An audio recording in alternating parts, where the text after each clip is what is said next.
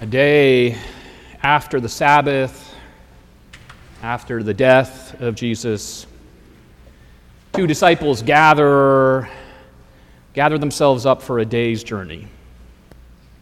They leave their friends, their community, their fellow disciples in defeat. They leave bereft and hopeless. They talk as they walk, and their conversation circles around the events of Jesus' execution. But their conversation just spirals down as if going down a drain. It leads nowhere except to despair. One can almost feel the weight pressing down on them. You can almost feel in your bones the pain that brings them up short and stops them in their tracks when they are asked by that stranger what they are talking about on the road. We are told they stood still, looking sad. When Cleopas finds words, there is a surprised pain in his voice when he responds to the question of the stranger. Cleopas says, "Are you the only stranger in Jerusalem who does not know the things that have taken place there in these days?" To Cleopas, it is as if the whole world ought to look different after Jesus' death. For to him, it does. So Cleopas goes on to share the news of Jesus, of all that has happened. And captured in the middle of all that he has to say, there is this expression: we had hoped. We had hoped that Jesus was the one to redeem Israel. There's such melancholy in that expression. We had hoped. We had hoped for the transformation of our nation. We had hoped that we would be free of the Roman occupation. They hoped that Jesus would bring about the restoration of the people as a sign of God's favor. They had hoped for a renewal of the covenant with God that would manifest itself in the promotion of a new justice and a new peace. And now their hopes all seem for naught. I'm sure we can sympathize with these two disciples, for we too have hoped, only to have those hopes unrealized. We have hoped for things in our national life and for the state of our world. And we've hoped for things closer to home too. We've hoped for things for our families, for our parents and our children. We have hoped for things in relationships with lovers and with friends. We've had hopes for jobs and for health, for success, financial well-being. We have hoped. And for each of us, there are times where our hopes have not been fulfilled and not have been realized. The hope of these two disciples is theirs in particular. But really, it could have been any hope. It could have been all hopes. What these two disciples come to experience is a journey of hope then transformed, right? They will be shown by a stranger, who just happens to be Jesus, how to make sense of the events of the Christ's suffering and death. The scriptures are opened up for them, and they will have a stranger open their eyes and their hearts and their minds. And these two, in response, they'll reach out in hospitality to this stranger, and they will invite this stranger to be their guest, only to discover that the guest has become the host. And they will have their eyes open to the presence of Christ in their midst, in the blessing and breaking and sharing of bread. And it is only in hindsight that they will be able to recognize how their hearts burned.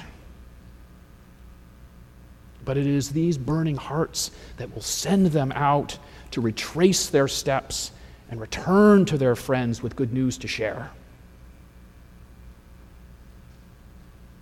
Now, if we pay attention to the encounter that these two disciples have with the risen Christ, then we will also see in this pattern the pattern of our own worship. We come to this place bearing our hopes, bearing our hardships, bearing our joys. Perhaps, like those two disciples, we come here on the verge of despair.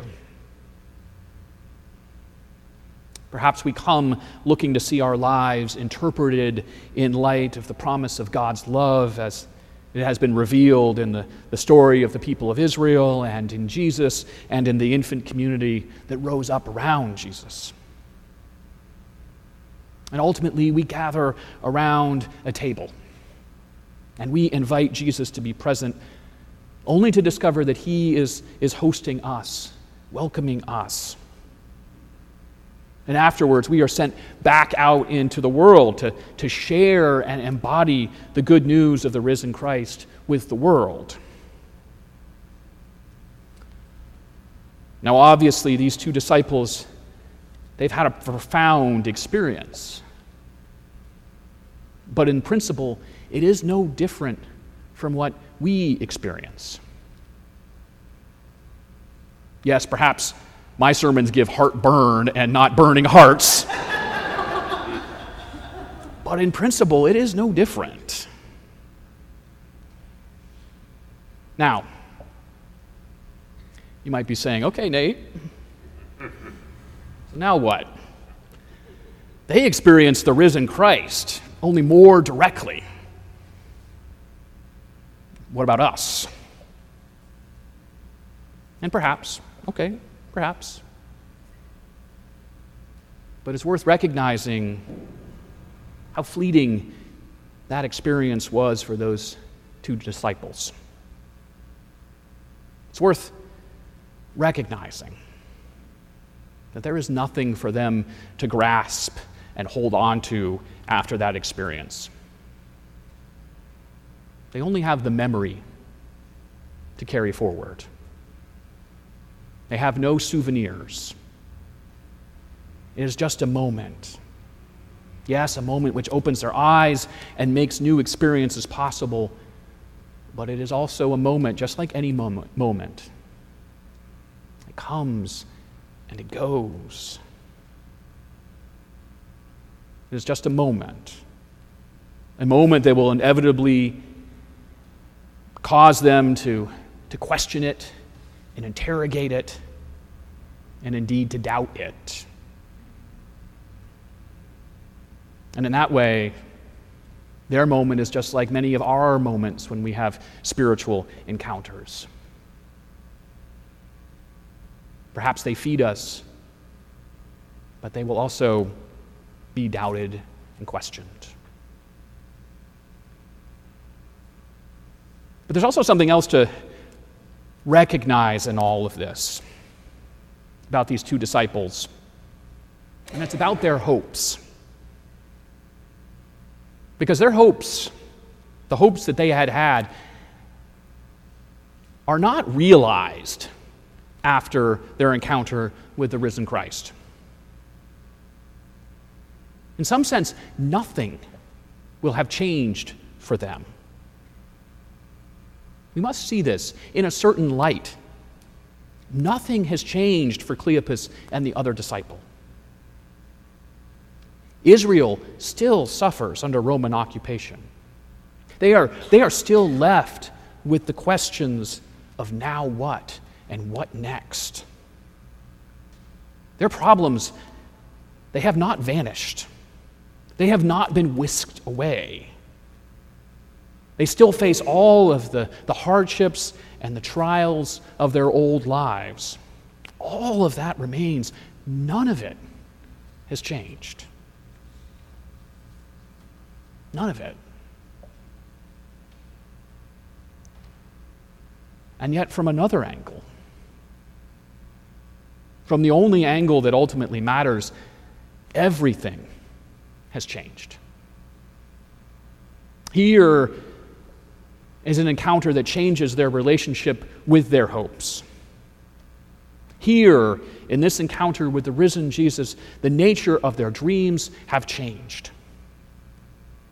Here, after this encounter with the risen Christ, new actions become possible because a new life has been made available. This encounter changes their relationships with their friends and with their families, with strangers and with enemies. It changes the nature of the relationship that they will have with their own selves even. Their own lives are now cast in a different light. As they meet the risen Jesus, new life breaks into their old lives. This new life, this life that transcends the disappointment of the moment, they will come to discover is shot through with God's love and with God's grace. And they will discover that the meaning and purpose of this new life is unassailable. It is indestructible because it is tied to the victory of God's love enfleshed in the victory of Jesus over sin and death.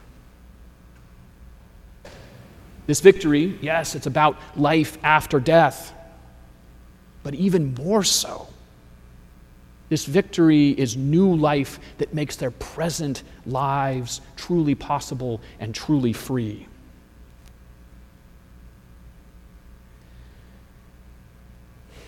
Now,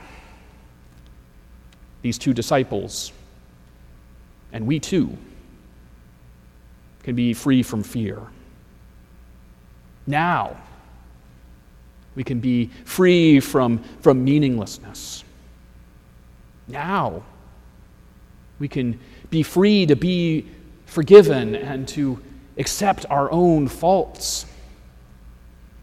For we are not defined by our worst acts, and our dignity has been returned to us. And as such, so too, now we are free to forgive others and to make space in our lives for those who have wronged us. Now we can be free to love as God loves, without bounds and without discrimination. As we come to encounter the risen Christ, we are able to live no longer for ourselves alone, or for our own narrow self-interest reflected in our concern for our people and our land and our identity. Now, we can live no longer for ourselves alone, but for Him who died for us and rose again. And we will meet and know this one in both the neighbor and in the stranger, and in the broken open word of the Scriptures, and in the breaking of the bread, and echoing throughout creation.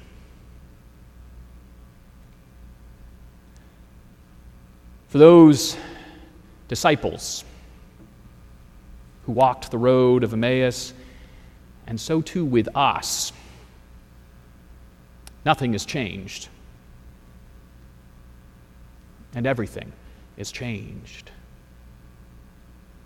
The old life remains, but a new life has emerged. Nothing is changed, but everything is changed. The old woes, the old sufferings, the old dashed hopes, they continue. But those wounds have been transfigured and transformed in the light of the risen Christ. Nothing is changed, but everything has changed. Yes, the risen Christ is a fulfillment and a manifestation of the promise of the God of life and love, the God who brings life out of death and a way forward from dead ends. And yet this new light is not a promise that has been fully realized. At least not yet. The promise, like ourselves, exist in the space of the already and the not yet, awaiting fulfillment of the promise, trusting that the promise has already begun. The wounds remain, and yet in the light of Christ, they are transformed.